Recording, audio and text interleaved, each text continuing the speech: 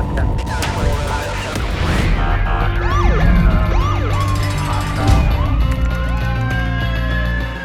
to be a street cop. Hey everybody, I wanted to come to you today with a message that was the basis of a conversation I was involved in last night in which I helped somebody. And it was a powerful conversation, and really all I did was help them clarify the fact that they had hidden expectations. And with hopes that I could help other people that might be suffering from this or might not even realize that they're suffering from this, with hopes to help, I wanted to come to you today and share the message. So I teach all the time, as a staple of the Ivory Tower class, I teach all the time about hidden expectations.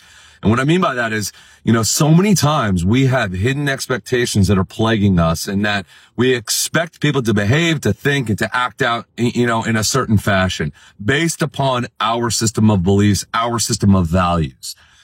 It's okay to have your own system of beliefs. It's okay to have your system of values. You should. My problem is, and I had to learn this the hard way, unfortunately, is when we always put our system of beliefs and expectations into practice for others. The almost inevitable result of that will be disappointment, in that we think others are disappointing us. Somebody is shitting the bed on us.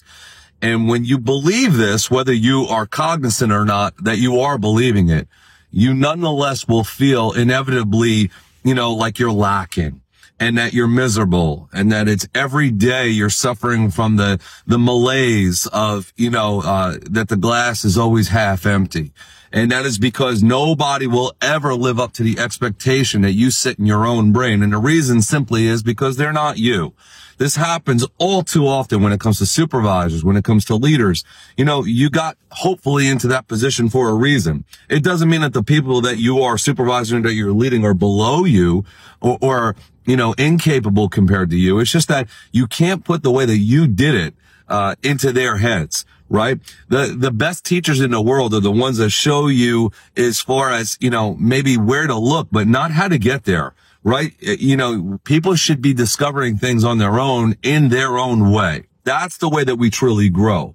So what I would tell you is I get it. I've been blessed. I've risen to the rank of captain, and I say it all the time. I'm blessed. And I know for a fact that people will look at me, for instance, I love using myself as an example. People can easily look to me and say, hey, why aren't you getting this done? Or why did you do that? Or why did you not do this? Based upon their expectations of me. I understand it, and I don't hold any ill will. And the reason why I understand that is because, to be fair and to be honest, I would be doing the same thing if I were them.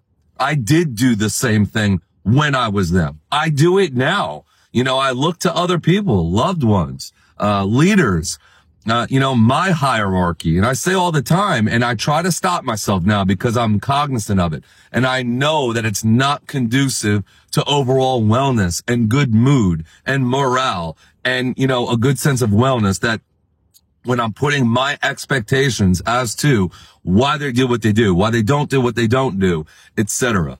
So all I'm trying to come to you with is this message that I shared last night with a brother officer. Was just that if you can just be cognizant of the fact that your hidden expectations, because man, they disguise themselves and they're chameleons to all sorts of scenarios.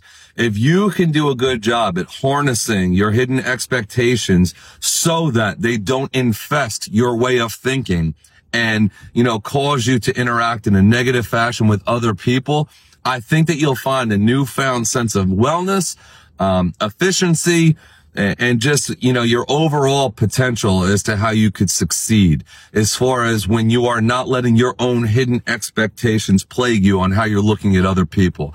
Because for every one person that you feel may have shit the bed on you, there's somebody looking at you as if you shit the bed on them. So when you get that into alignment, and like I always preach, personal and professional lives into alignment with the same goal in mind, and that being the best version of yourself, it's a beautiful day. It's a beautiful day when you come to that realization. Just trust me on that. It's a beautiful day when that happens.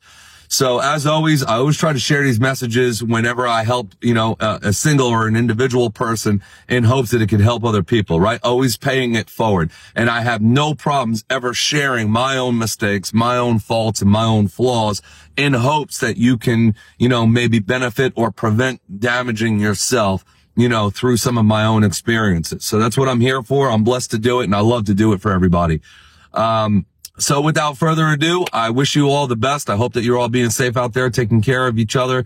I hope everybody had a splendid Father's Day for those that have applied to. And like I said, keep it moving forward. Keep it moving in the right direction. I'll be in West Virginia next week for Ivory Tower. Can't wait. Can't wait to get down there. First time visiting there.